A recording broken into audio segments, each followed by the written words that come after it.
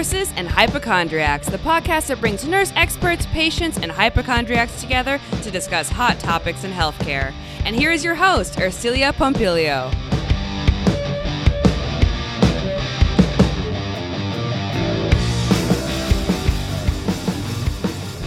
Curanderismo is the art of Mexican folk healing, which comes from the word curar, meaning to heal in Spanish. It's a holistic approach to healing, which covers mind, body, and spirit. And when you go to a modern healthcare provider in like a hospital or a clinic, you don't always get the mind, body, spirit looked at. In this episode, Dr. Eliseo Cheo Torres joins us to talk about Curanderismo and the Dia de los Muertos holiday, which is the Day of the Dead. Cheo also shares great tips on helping children and teenagers deal with anxiety and depression by using Guatemalan worry dolls. Since he was a boy growing up on the border of Mexico and Texas, Eliseo Torres, known to everyone as Cheo, has been fascinated by the folk traditions and folk ways of Mexico and his Mexican-American roots. Both of his parents were well-versed in aspects of herbal lore and healing, and as he matured, he learned from them a love and respect for the history and folk knowledge of the ancient art of Curanderismo, or Mexican folk healing. He has published 7 books on his life and on his research in the subject area of Curanderismo. This is a super fun episode, and I loved talking to Cheo. I learned so much, and I'm actually going to be practicing a lot of the stuff in my practice. This episode, you won't want to miss.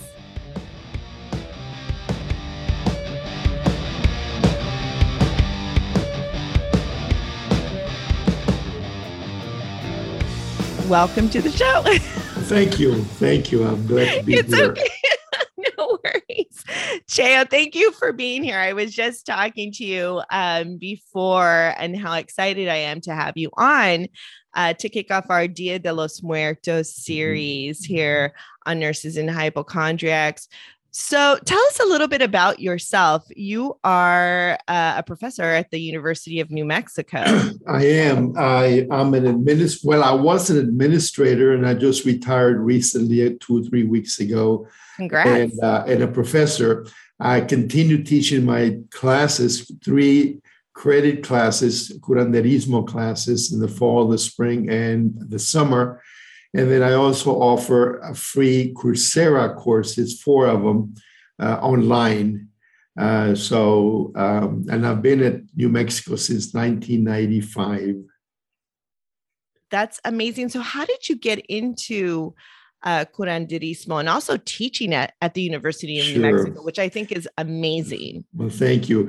Well, I grew up with a lot of the rituals and medicinal plants, and my mother was not a curandera, but she should have been one. There were 6 in our family, and wow. We lived in a rural area, and she used to tell us, don't you dare get sick, and if you do, I'll be your doctor. And she kept us healthy, but she could not tell me really why she did the thing she did. She said, well, I learned this from your grandmother and she from your great-grandmother, until I was in college. And one of my mentors, Dr. Stanley Bittinger, a sociologist, took us on trips to Mexico, all over Mexico. I was with him for 20 years, traveling all over, all the way to Guatemala by car. That was when Mexico was safe to travel by car.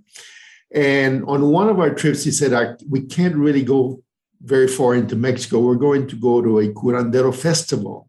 Wow. I said, what? He said, yes.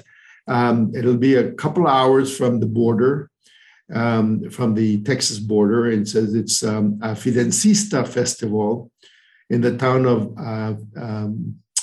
Espinazo, close to Monterrey, Mexico. So we went, a group of students and some faculty by car, and we got to this village out in nowhere called Espinazo. Espinazo is the name of a backbone of an animal, and there's a range of mountains that looks like a backbone of an animal, and that's where the town is at. It's a village where the famous Niño Fidencio lived, who died in 1938. And they've had a festival, 2 festivals a year, one in October, one in March. And I believe one of them is when he was born and the other one when he died, similar to Christmas and Easter. So people have made a folk saint out of Niño Fidencio. He's not a canonized saint, but he's a saint of the people. Right. He's the Santo Niño, right? Well, is it the same? No, it's different. They call him Niño Fidencio out of endearment, but the man who was in his 30s, it's still called Niño Fidencio. And he's not well known in most areas in the U.S., but in Mexico, he's well known. He's a curandero of curanderos. And I write about him in my publications. I studied 3 curanderos. They call them the 3 great ones: Niño Fidencio, Teresita, and Don Pedrito Jaramillo. 2 of them died in the early 1900s. That's Don Pedrito and Teresita, and Niño Fidencio's youngest died in 1938. But they have celebrated this festival since the 1930s when he died, and in this town. And so there's thousands of curanderos. They don't even call themselves curanderos. They call themselves materias, mediums, or cajitas, boxes. Uh-huh. So we get to this place. There's no motel, so we camp outside of the village, and the festival goes on 24/7, 24 hours. Well, actually for 3 days, but it's wild. You remember the Twilight Zone TV series? This is like the Twilight Zone. It's like, wow. I mean, I have never seen anything like this. People on their knees, people going to on pilgrimages. There's dances, there's auctions, there's things everywhere. It's mind-boggling. But we spend the night. I met one of my colleagues from a neighboring university. I was at the university at the time, and his name was Leo Carrillo. And Dr. Carrillo said, I have a mentor. His name is Chenchito, and I want you to meet him. He was also studying curanderismo like I was. I met Chenchito, wonderful wonder. He must have been in his 60s at the time. And we hit it off. We talked a lot, and he said, I want you to be my apprentice. And I said, I can't. I live in Texas, and you live in Mexico. He said, well, whenever you come here, I want you to be my assistant. So I was his assistant, and I invited him to join me in Texas and stay with my family. And that lasted for 20 years. Wow. About 3 years ago, he called me. I thought he was dead. Somebody told me he had died, but he wasn't. He called me and said, I've been dreaming about you. I hear you live in New Mexico. I want to come see you. I said, fine, come see me. I said, why don't you come in July when I teach my summer class, face-to-face class. It's a 2-week intensive class, and you can speak to the students. So we came. Somebody went to pick them up in Mexico in the truck, and they brought him to my class, and he was a hit. He was already close to 90. Wow. Well, 2 years ago, he passed away at the age of 90, but he was a wonderful man. But the reason I talk about Chenchito is he taught me the things that my mother couldn't tell me. He knew the history of Curanderismo, and he taught me so much, and I got so excited. I started teaching classes. Actually, I started in Texas, teaching some classes at Texas A&M University, Kingsville. At the time, it was Texas A&I University. I moved to New Mexico in 1995. I started working in 1996. And soon after that, I started teaching the classes. And I've been teaching classes for more than 20 years. I teach 2 online classes in fall and the spring. And then I teach a face-to-face class in July. It's a 2-week intensive class. I usually draw several people from all over the country. And we have a lot of hands-on activities. We have traditional health fairs, 1 or 2 in the community, and we have hundreds of people that come to these health fairs. So it's been a lot of fun. I've written about 7 publications on the topic, and offer some free classes through Coursera. It's a different platform that works with the university. And, I have thousands of people all over the world that take these classes. And now we're starting some new classes in Spanish beginning in December. Yeah. So it's been fun, and I work with a school of Curanderismo in Cuernavaca, Morelos, Mexico, called CEDEC, Centro de Desarrollo hacia la Comunidad. It's one of the best schools of traditional medicine anywhere. And it's a certificate program. It served hundreds of curanderos, not only from Mexico, but from Central and South America and Europe. And I got my degree at that school, SEDEC. My good friend, Dr. Arturo Ornelas, is the director of the school. He's the president of the school. And he used to bring 30 or 40 curanderos to my classes. I can't afford to bring them anymore, but I bring 3 or 4 or 5 healers from Mexico. I've had healers from Africa, from Uganda, from Gabon. I've had them from Cuba, from Puerto Rico, from Ecuador, from El Salvador, from Guatemala, from Peru. In fact, I was in Peru a couple of weeks ago. Oh, wow. Yeah. So I teach a class called Global Perspectives of Traditional Medicine, where I bring different cultures. And there's a lot of similarities on curanderismo and the rituals and the plants that they use. Right, right. With shamanism. I went to Peru in 2004 when I was going to UCLA, and we went on not a medical mission, but we went to go learn medical Spanish. And so we toured many of the hospitals, but that's where I had one of my awakenings when I went to Machu Picchu. Yes, I was in Machu Picchu, yes. It's very, very, the energy is intense there. I totally had a Shirley MacLaine moment.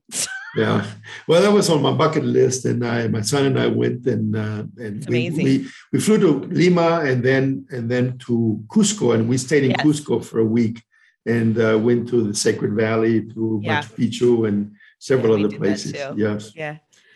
But that's what I've been doing, and since I retired about 3-4 weeks ago, I continue teaching my classes. That's excellent. So what is curanderismo? Tell us in your own words. I define curanderismo as traditional medicine. Comes from the word curar, which means to heal. And it's a holistic approach to healing mind, body, and spirit. If you go to a physician, they really will work mostly on your body. You go to a psychiatrist or a psychologist, they work on your mind. Rarely on your spirit, but curanderismo is able to incorporate those 3 elements: body, mind, and spirit. So it's a holistic approach to healing.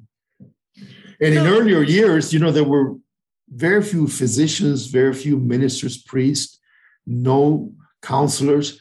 So people relied on the curanderos back then. Things have changed, but still it's alive and well. And there's a revival of curanderismo. Yeah, I can see it coming even with shamanism. So the curanderos were the healers of the town that people would go to, correct? Kind of like shamans are like the healers of the how can I say, of the people, of the Indians, of the Indios, like in Peru, the little I don't know, communes or well, they were the healers and the counselors, and that's where people went to, and they were trained as an apprentice, or people say that some of them had a don, a gift to heal. Yes, but the reality is that you're not born with that gift. You got to train. So they train as an apprentice under another curandero. But nowadays there's schools, excellent schools like SEDEC, the school that I just mentioned, where you train on making medicine and really quality control. They do research. And so I'm very pleased with how it's improved throughout the years. In earlier years, remember, it's the word of mouth. It's, and sometimes that gets distorted, that information. But now there's books, there's research. Right, there's the internet. There's the internet, that's right.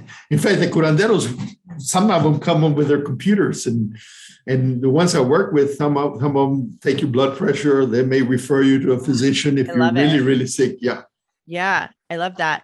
The way I learned about curanderos was when I started practicing as a pediatric nurse practitioner. My first job was in La Puente, California. And I had mostly 99% of my patients only spoke Spanish. And it was a lot of people from Mexico. I also had lots of people from Central America, some people from South America, but mostly Central America and Mexico. That was my patient population. And so what I found was, because this was pre-Obamacare, which is very interesting, I had lots of patients coming to me with amulets on their hands, the red little bracelets. They would put the red little bracelets on the babies. They would put other things on the babies. Sometimes they would come with things that they were anointing. And so they would tell me, I would ask them, like, who put this, or who told you to do this? And they would say the curandera. I went to the curandera. And at that time, I got that a lot, especially even when I was in school. I was doing clinicals in downtown Los Angeles. And I would get people coming in saying, oh, yes, I bathed my baby in tomato sauce or tomato juice because they had a fever, and they would still come with like a smelling of tomato, and with like they hadn't washed the baby after putting them in tomato stuff. And so all these little folklore traditions that they were using, that the curanderos had told them to do. So I started to explore that because I thought it was very, very interesting. And I wanted to understand my patient population much better, and, who they were going to in the community. So one of my friends, and at the time I was dating someone who I really didn't understand what he wanted. He really loved me, but I didn't love him. So I had a lot of soul confusion, I guess you could say there. So she's like, oh, you have to go to my curandera. And I was just like, okay, I was open to it. She took me to a place in Rampart. And this woman, and there was a long, and I hear so many stories of this, of people going to curanderas in Los Angeles, and they all kind of start the same way. You go up this long driveway, and there's chairs outside of the driveway with people waiting to go inside. So you wait until it's your turn, and you go in, and you see the curandera, and sometimes this one read cards. And so she also did a limpia on me with the egg type thing, and she got this big bush. And there was some sprays of stuff. It was all very, very interesting. And then I started going to a lot of the botanicas, which were very interesting as well, and to see what they gave, and so of course there was a little bit of black magic going on there sometimes too, which was interesting. So I found it all very, very fascinating. And I also have studied a lot of shamanic practices as well, which I have incorporated into my own healing work and in storytelling, in the storytelling courses that I teach. And then I came across in 2018, because this journey just kind of goes on and it keeps going, and you keep learning and things just come to you. And I met one of your students, Erica Beneflor, and I attended one of her readings for her book, and she did a whole she showcased, what curanderismo is, and she did a healing for someone, which was very interesting. And that's, and I learned some more. I got her book. And what I really loved about her book, and what I incorporate now, and I even incorporate this in clinic, which I think is great, are the practicas, which is the open, non-judgmental healing. So, and I just wanted to talk a little bit more about the different types of modalities. And you had said, which is so interesting, is the soul work, how nobody pays attention to the soul. And so tell us more about that and how that works with curanderismo.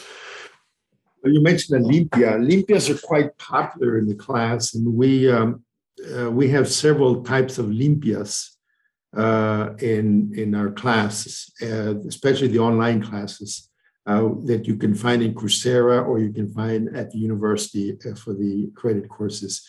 One of the curanderos that does a fantastic limpia is Laurencio Núñez from Oaxaca, and he comes just about every summer.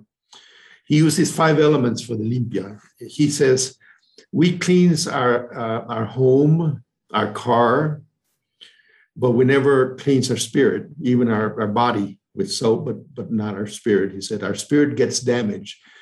there's energy around us that has been proven about 8 inches all around our body that gets damaged when we have a traumatic experience. There's a burglary or a fire, whatever traumatic experience you're suffering, your energy gets damaged, and we want to smooth that energy. This is what Laurencio says.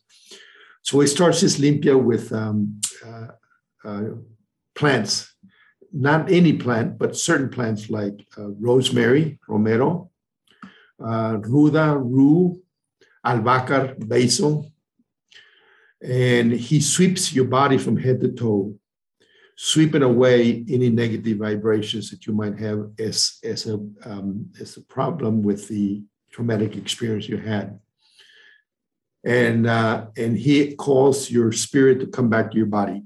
He may slap you lightly with the branches and call your name and your spirit. The idea is that your spirit or your soul has left your body when you had this traumatic experience, and he's bringing it back to your body. Right.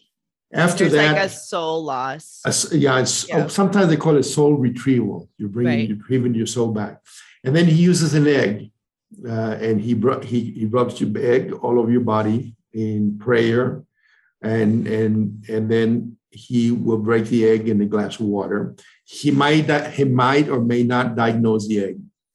Mm-hmm. After the egg, he uses copal, and he does a smudging with copal. Copal is an incense, comes from the copal tree.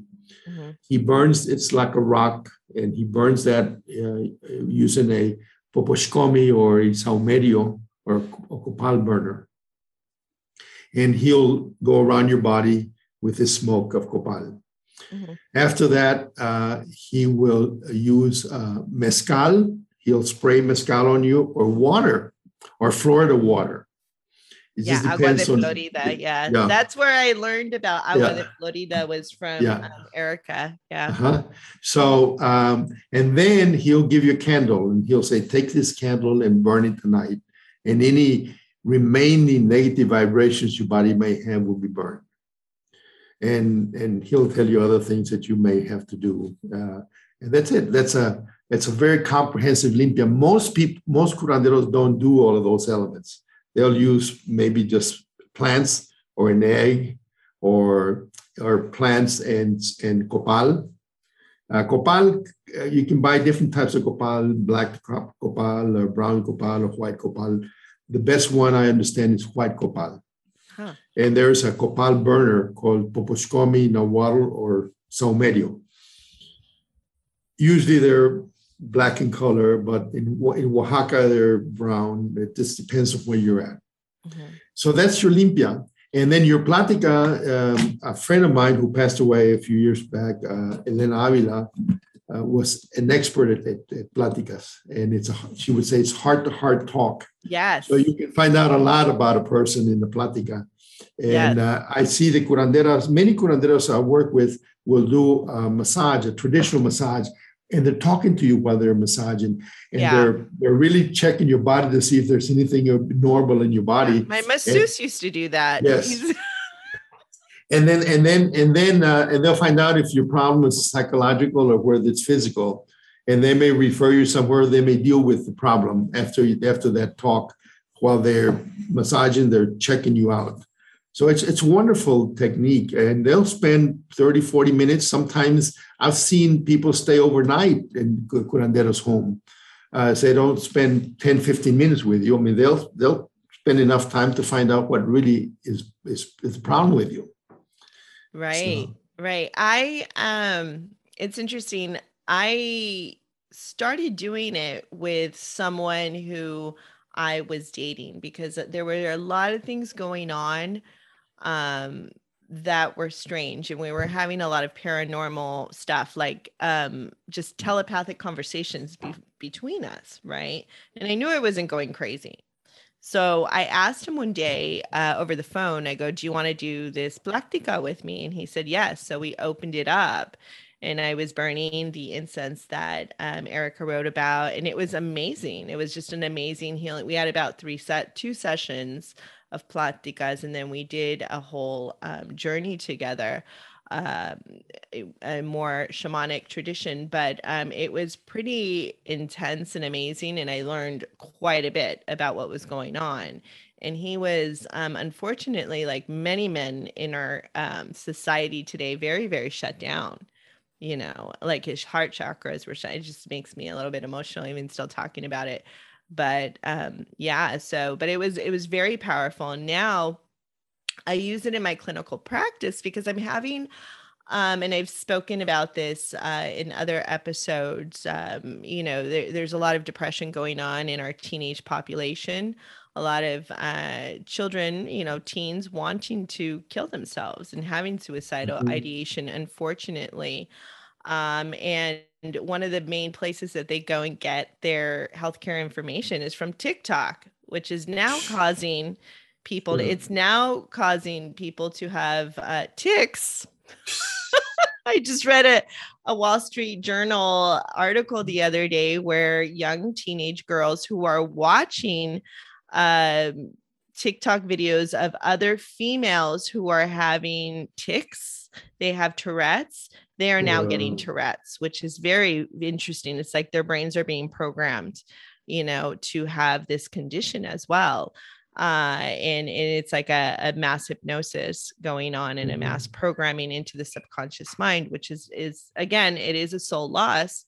I went ahead and sent that information to the director of psychiatry at Stanford, who also does a lot of research into hypnosis, and he's a pediatric psychiatrist. And he had said yes, it is kind of like a soul loss, like you're saying, because these young girls are finding something in themselves that they're missing, and they're trying to connect with this person. And so then what is happening, because they've been obsessively watching these videos, TikTok will keep sending these, out to them and lure them into watching this and stuff. So it is very, very interesting aspect. But in my clinical practice, what I've been doing with parents, because I think a lot of times too, the other thing going on with teens is their parents are not letting them express their identity. They're not letting them be who they are. It's like we have to put a label on everything now. And from the ages of about 10 to about 17 is very pivotal for a young teenager to find themselves and who they are in the world, and kind of have that expression. So what I do in clinical practice is I bring, if I have time, because sometimes this is the other thing, is we only have 15 minutes to see these types of cases. Sometimes I get it about 45 minutes to an hour, and we're able to talk with no judgment and stuff. And it really does help. And it is a lot of storytelling and a lot of sharing. And I can go back into what the parents have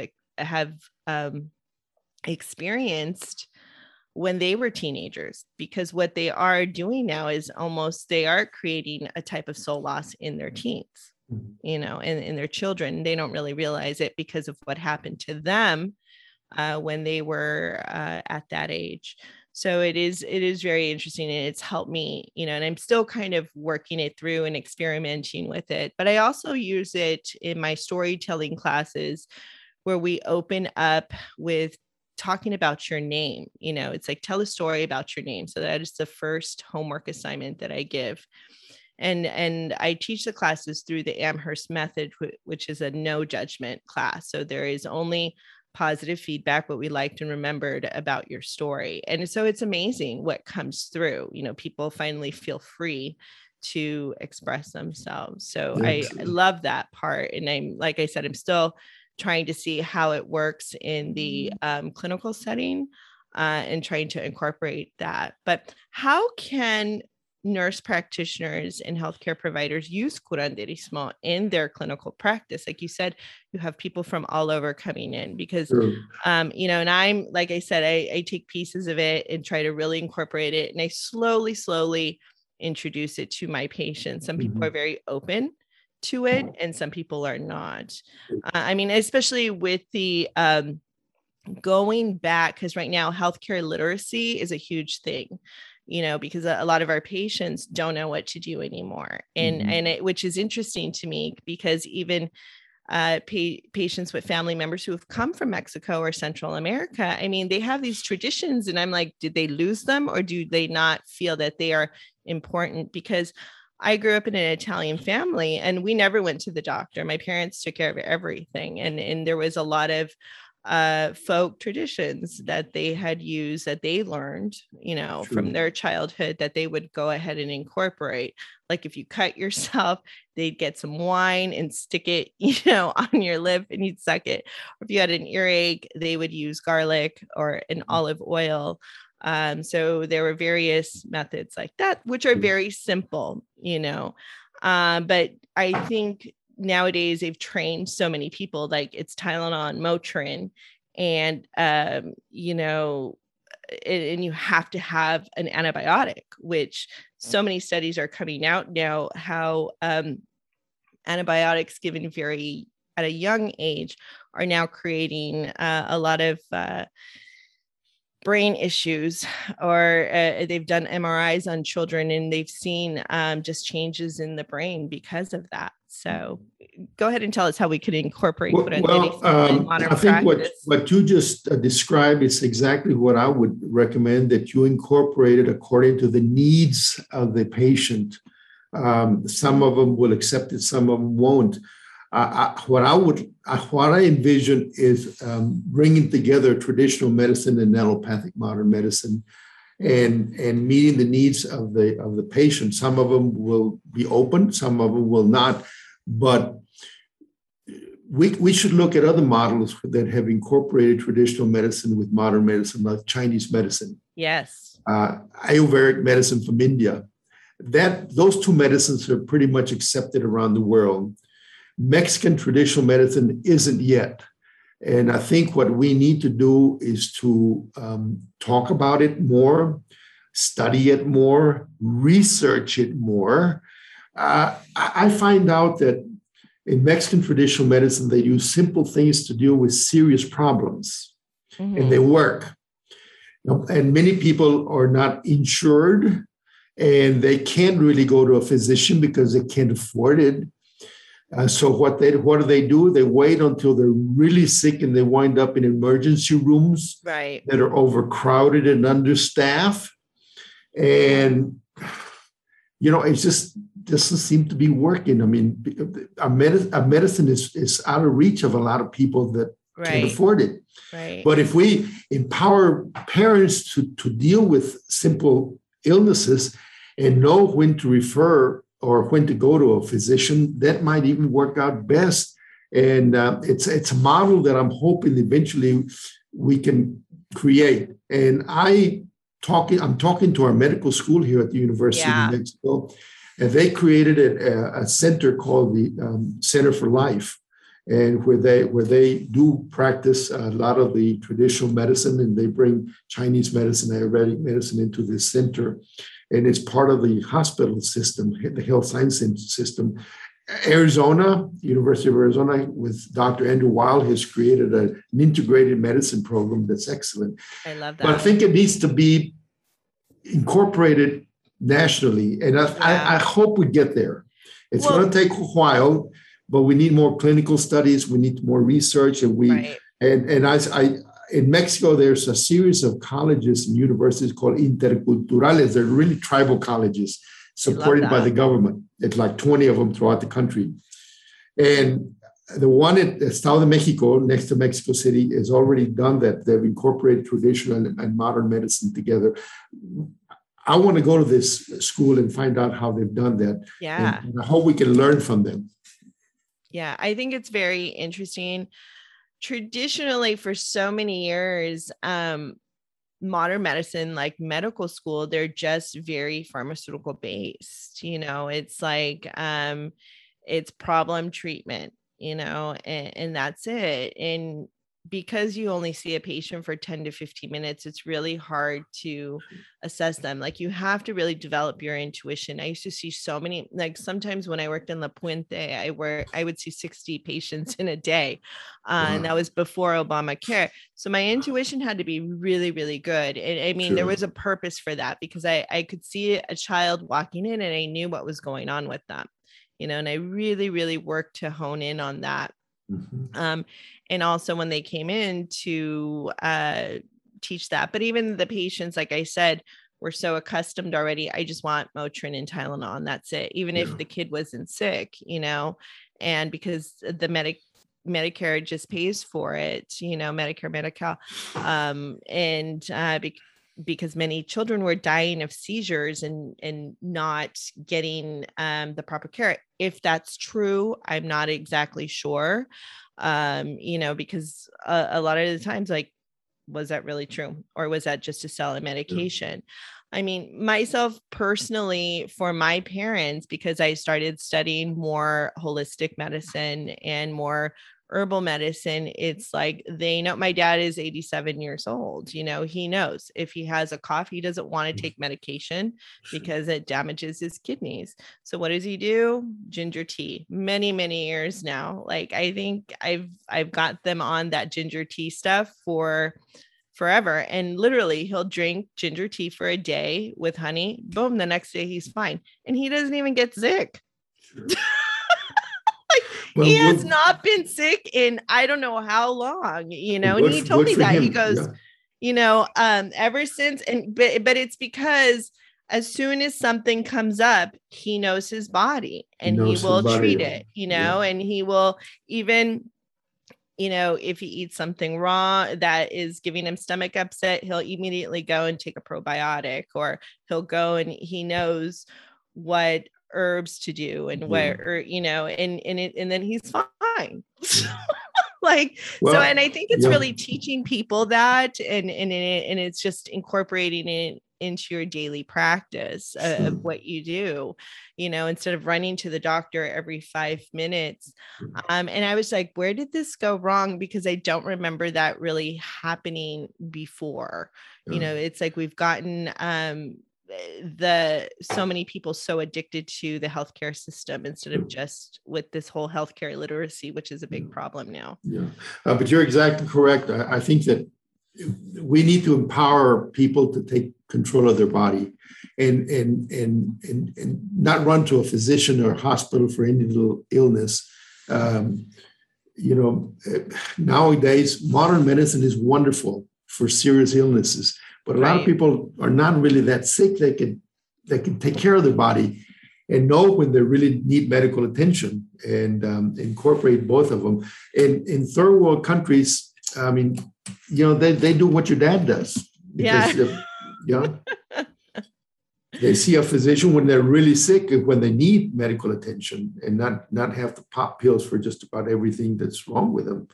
Right. But who knows? Maybe we can come up with a model that would meet the needs of the people. And look at the number of immigrants that come to this country. There's millions of them that don't have insurance, and what do they do? And they're bringing a lot of their traditions, but when they come here, they find out that we don't have those traditions. Right. And I think they abandoned them, which is very sad. And so that's where the disconnect is happening. They're no longer, because I think either they're trying to get Americanized, or I don't know what that is, but that would be interesting to explore. And for anybody out there who's wanting to do like a study for their doctorate, that would be a good study to see what is happening. We need more studies. We need more research. We need to prove that some of the things are valid that we do. And I'm just amazed at how people are able to cope with different illnesses. It's just incredible. In Guatemala, they use those little trouble dolls for problems, and it works with kids. The worry dolls. Does it really? Talk a little bit more about that. Well, I'll tell you my experience with them. Several years ago, I was in Chiapas, which borders Guatemala. And San Cristobal de las Casas in Chiapas. And I went into this store, and there was this tiny lady, Mayan, and she spoke a little bit of Spanish and a little bit of English, and she had these little boxes with 6 dolls. And I said, "What are those? Those voodoos?" She said, "No, those are not voodoo dolls. Those are trouble dolls." She said, "For example, I have 11 kids at home." I said, "What?" And she said, "Yep, 11 kids. I work all day here. My husband goes back and forth to Guatemala. At the end of the day, I go home, and these kids have problems. They want to talk to me. I don't have time. I have to cook for them. So I give them a box with these dolls. At night, they take out these dolls, 1 doll for every problem. They talk to the dolls about their problems. The idea is that the dolls carry the problems on their back. In the morning, the kids wake up rid of 6 problems." And I said, "Well, I have a couple of teenagers. You got anything for teenagers?" She said, "Yeah, the teenagers get 7 dolls, and they do the same thing." Oh, wow. And I said, "What about grown-ups like me?" She said, "Yep, but you get 9 dolls, and you do the same thing, but you burn the box with the dolls, therefore you burn the problems." So what do you do? So the dolls are small, or? Yeah, they're real small, and they come in a little box, a wooden box. And it's and you take them out of the box and you talk to them about the problems and put them back. And then during the night, the dolls take care of the problems. But I love that. I keep thinking, wow, think about that. I mean, simple things to deal with some of the problems kids have. Yeah. And another friend of mine said, "Look, have you heard of the ritual on 7 knots?" I said, "No." Or in Spanish, we call it el rito de los 7 nudos. He said, "Take a ribbon, a red ribbon, about 1.5 feet. You tie a knot at the middle of that ribbon for the first problem, and you can pray if you want to. You think about your problem. You go 2 inches to the right, tie a second knot for the second problem, and then to the left, and then to the right, and then to the left, until you get to the end. And then you tie both ends together, and you've got 7 knots. You put them in a container, glass container, like a mason jar, a peanut butter jar. You go to the backyard, you bury it, therefore you bury your problems." It's very simple. He said, and then another friend of mine said, "When I was growing up, my dad was an alcoholic, and he used to come home and he'd yell at my mom and push her around, and he'd yell at us. And then there were times he would come home and he would go to the backyard, and we would sneak behind him and we'd hide in the bushes. And he would lie on the ground on his stomach, and he would take out his pocket knife and he would dig a hole on the earth. And then he would yell obscenities at that hole, and then he would cover it over. And then he would come back to the house, and he was sweet as ever. He was getting rid of all that anger and all that. Well, people keep it bottled up. But think about that. It doesn't cost any money. It's just simple things that people can be very creative to deal with problems. Yeah. So this is why I'm just amazed how creative our people are. They've been able to create these things because they can't afford to go to a psychiatrist or psychologist. Right. I love that. Yeah. They deal with their own problems. Yeah. And that is such a great thing to do, because nowadays it's all, just go to the psychologist. And kids don't want to do that. Well, how much are you going to, if you're not insured, how much are you going to pay? Exactly. A couple of $100 an hour? Right. Yeah. For a good psychologist. Yeah. I mean, and nowadays, like, people are so overwhelmed. You think, okay, going to that psychologist, is that person really going to help you? Is that person, I had a patient come in, and this is really interesting. She was young, and she was like preteen age, and her father was moving away. Okay. And she said that she felt like her insides were hurting, and like she felt like she was dying inside. And I'm very empathic, and I could pick up her heartbreak. I mean, she was like so brokenhearted, because she had been very close to her father. Her parents didn't live together. And her mom was there, and I was like, whoa. I just could feel this heartbreak and stuff. And I had told her, I go, well, why don't you write him like a love letter and tell him how you really feel, And we also went over like the positives and the negatives of him moving away. And so I encouraged her just to keep a notebook and to also write her father this letter. And she had a choice of either burning it or, getting rid of it or just actually giving it to him. And I encouraged her. I go, I think you should just give it to him so he knows how he feel. I mean, the mother was feeling the heartbreak and I was feeling the heartbreak. I mean, but is he really able, maybe if he reads your letter, he can also feel what you're feeling too. And it helps her to kind of get rid of that pain in a way, and divulge it. And that's why storytelling is really great Sure. with that as well. But I love the little doll thing. I love that idea. Well, I mean, I have several worry dolls from Peru that I bought. I have a whole bag full still. Yeah. Well, again, I'm amazed how creative people can be to deal with their problems. Mm-hmm. It's just incredible. The ribbon, I mean, doesn't cost anything. Yeah, love that. Or just digging a hole and yelling at the ground and yelling at it. And then covering it. So cool. You leave it. Where did they learn that? That's incredible. I know. It's amazing. Yeah. So I actually want to talk about Dia de los Muertos, Sure. which is I love that time of the year. For us, it's right after Halloween. What is it? November 1st and 2nd, correct? October 31st, November 1st and 2nd. Yeah. Yeah. So, and it's great. Growing up here in Los Angeles, I've attended many events. They had an event in downtown a few years ago where they had many altars in one of the parks. It was super cool. And then last year I happened to be in Boyle Heights, and several of the people, because it was still the pandemic, they had altars outside of their homes. I was just like, wow, this is so neat. I love that. And I absolutely love that tradition. So let's talk a little bit about it. Well, we have a module on Dia de los Muertos and healing grief. Some people don't grieve as like they want to, but when they celebrate Dia de los Muertos, it gives them a chance to grieve and to remember their loved ones. And it's Dia de los Muertos has made a revival not only in Mexico, and I've been to Dia de los Muertos in Morelia, Michoacan, and have been at the cemetery outside of Mexico City celebrating Dia de los Muertos, and have been just amazed how important it's been in Mexico and how important it is in the U.S. now. There's parades now. I mean, in the major cities, in most major cities where you have large Latino populations. And the idea goes back to the Aztecs way back. I mean, that believed in 13 skies and 9 hills.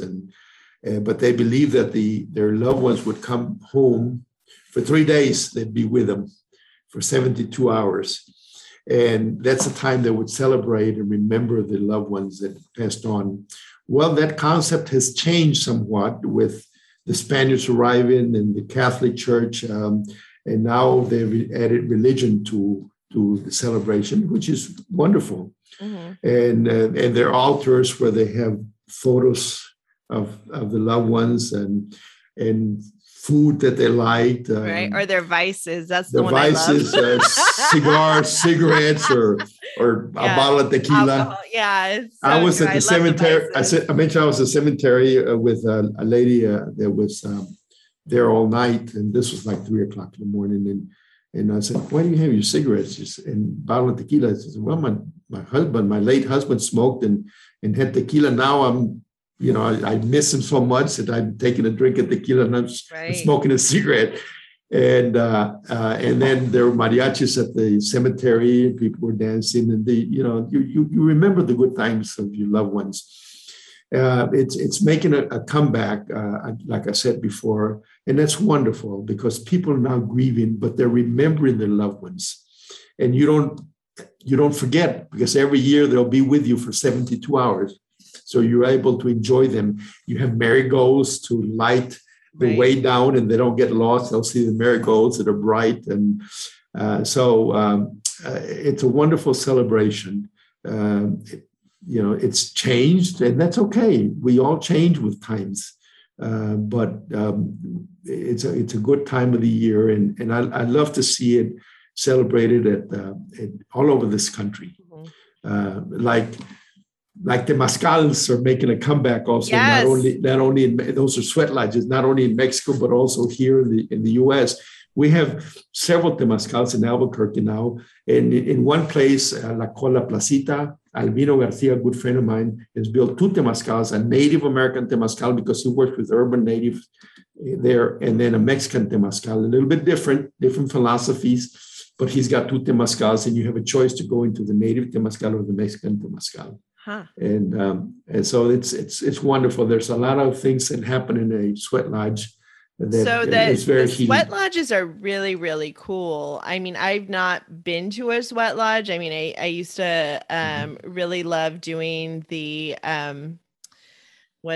just your typical steam room or sauna at the gym, which I used to love. And I felt it really helped me, because you even get rid of stuff there. But the sweat lodges, talk a little bit about those, because those are so interesting. Because I mean, you kind of, in a way, go into a hypnotic trance, and then you kind of see your inner demons in a way, or your shadow. So let's talk a little bit about that. Well, the Mexican sweat lodge called temazcal is a permanent structure. It looks like an igloo, and it has a small door, and you go into it, and it usually will accommodate anywhere between 10 to 20 people, no more than 20. Nowadays, some of them have benches for people that have problems with their knees. You can sit on the bench. Most of them don't have a bench. You sit on the ground or you sit on the concrete. And it's dark. And there's chants. There's a leader, a temazcal leader that leads the ceremonies, the chants, and then you have a chance to talk about whatever. It's all dark. You can cry, you can yell, you can scream, whatever makes you feel better. And there's a fire in the opposite the door at the end, and they have lava rocks, and the fire creates a steam, and you pour water, so you have a steam bath. So you're perspiring all your toxins, and it's very, very therapeutic, both mentally and physically. You get out of the temazcal after about 30, 40, 50 minutes or so, and many times you get a massage. And you can sleep, and you can, it's just so relaxing. That's amazing. And so therapeutic. Yeah. I've been to both the native temazcal. The Mexican temazcal is feminine. It's like you're going into the womb of Mother Earth. I love that. And the native temazcal is more masculine. It's a stronger temazcal.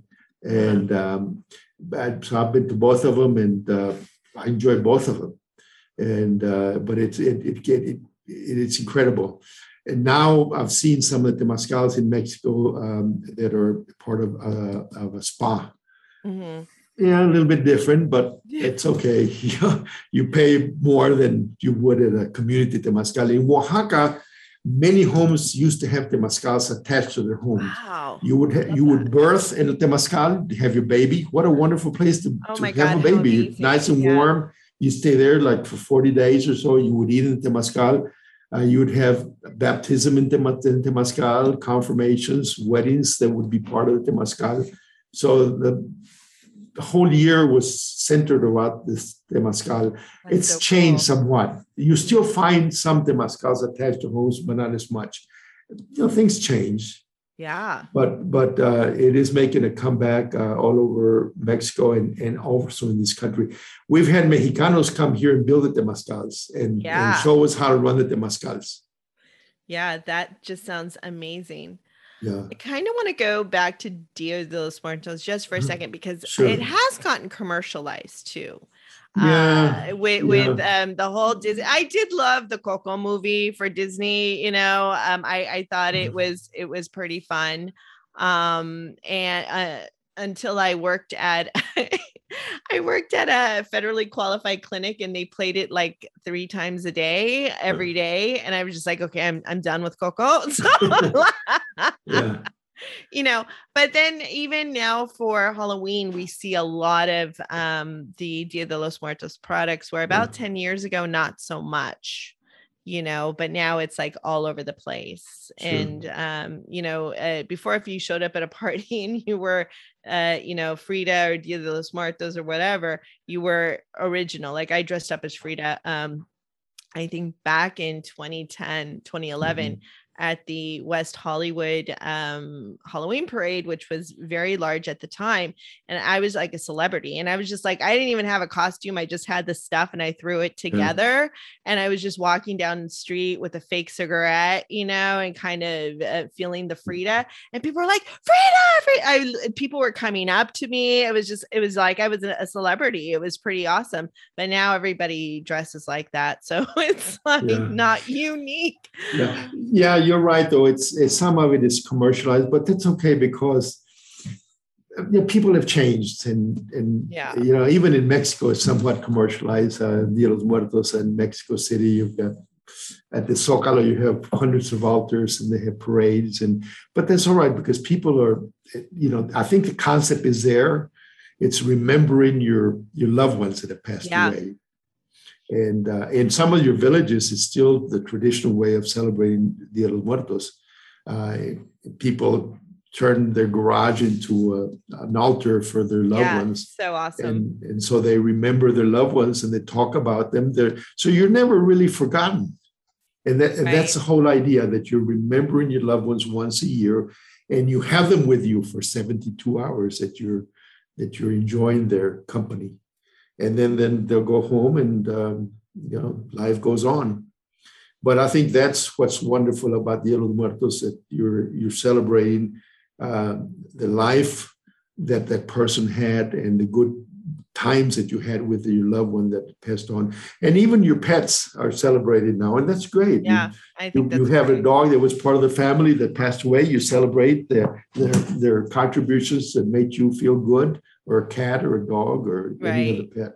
I love that. Yeah. Well, this has been such a fun conversation, Cheo. And where can people find more about you? I will have your links on the show notes. I put my email on the link. And if they're interested in the summer course, we offer it to the community through continuing education also, in addition to the credit courses. So they can come here for when COVID is over and we're face to face, and I would love to invite them to our course. Yes, I would love to come down. It's usually in July, and we'll have some wonderful healers here and some hands-on workshops in the afternoons. It's half a day lectures and presentations, and then the other half a day hands-on. And the evening we go to Temazcals. We have choices of 2 or 3 good Temazcals. Neat. And then we have a health fair, traditional health fair, and they can have some work done on them. And then I also offer 4 courses through Coursera that are free. They'll try to sell your certificate for $49, but if you don't want to pay the $49, just audit the course, and then they won't bother you. Oh, cool. It's not the university; it's a Coursera platform. We work together with them, and now we're going to offer the course totally in Spanish. I love that. Beginning in December. So we have 4 courses. One of them deals with the body, the other one with the soul, the energy, and then the other one with medicinal plants, and the 4th one, global perspectives, where we have Afro-Cuban, Afro-Puerto Rican, Peruvian, and Native American, and Mayan. So that's the global perspectives of the courses. So 4 courses with wonderful videos that we've done in our studios here with curanderos. So you actually will see the curanderos working. Love it. Thank you so much, Cheo. And thank you for listening, everyone. Till next time on Nurses and Hypochondriacs. Bye-bye. Adios. Thanks for listening to our Nurses and Hypochondriacs podcast. We love your support and we love our listeners. If you have some spare change, go ahead and throw some to us on our Venmo at Nurses and Hypochon. Also, go ahead and leave us a review on iTunes. We'd love that. And if you'd like to be a guest, go ahead and send us an email at nursesandhypochondriacs@gmail.com.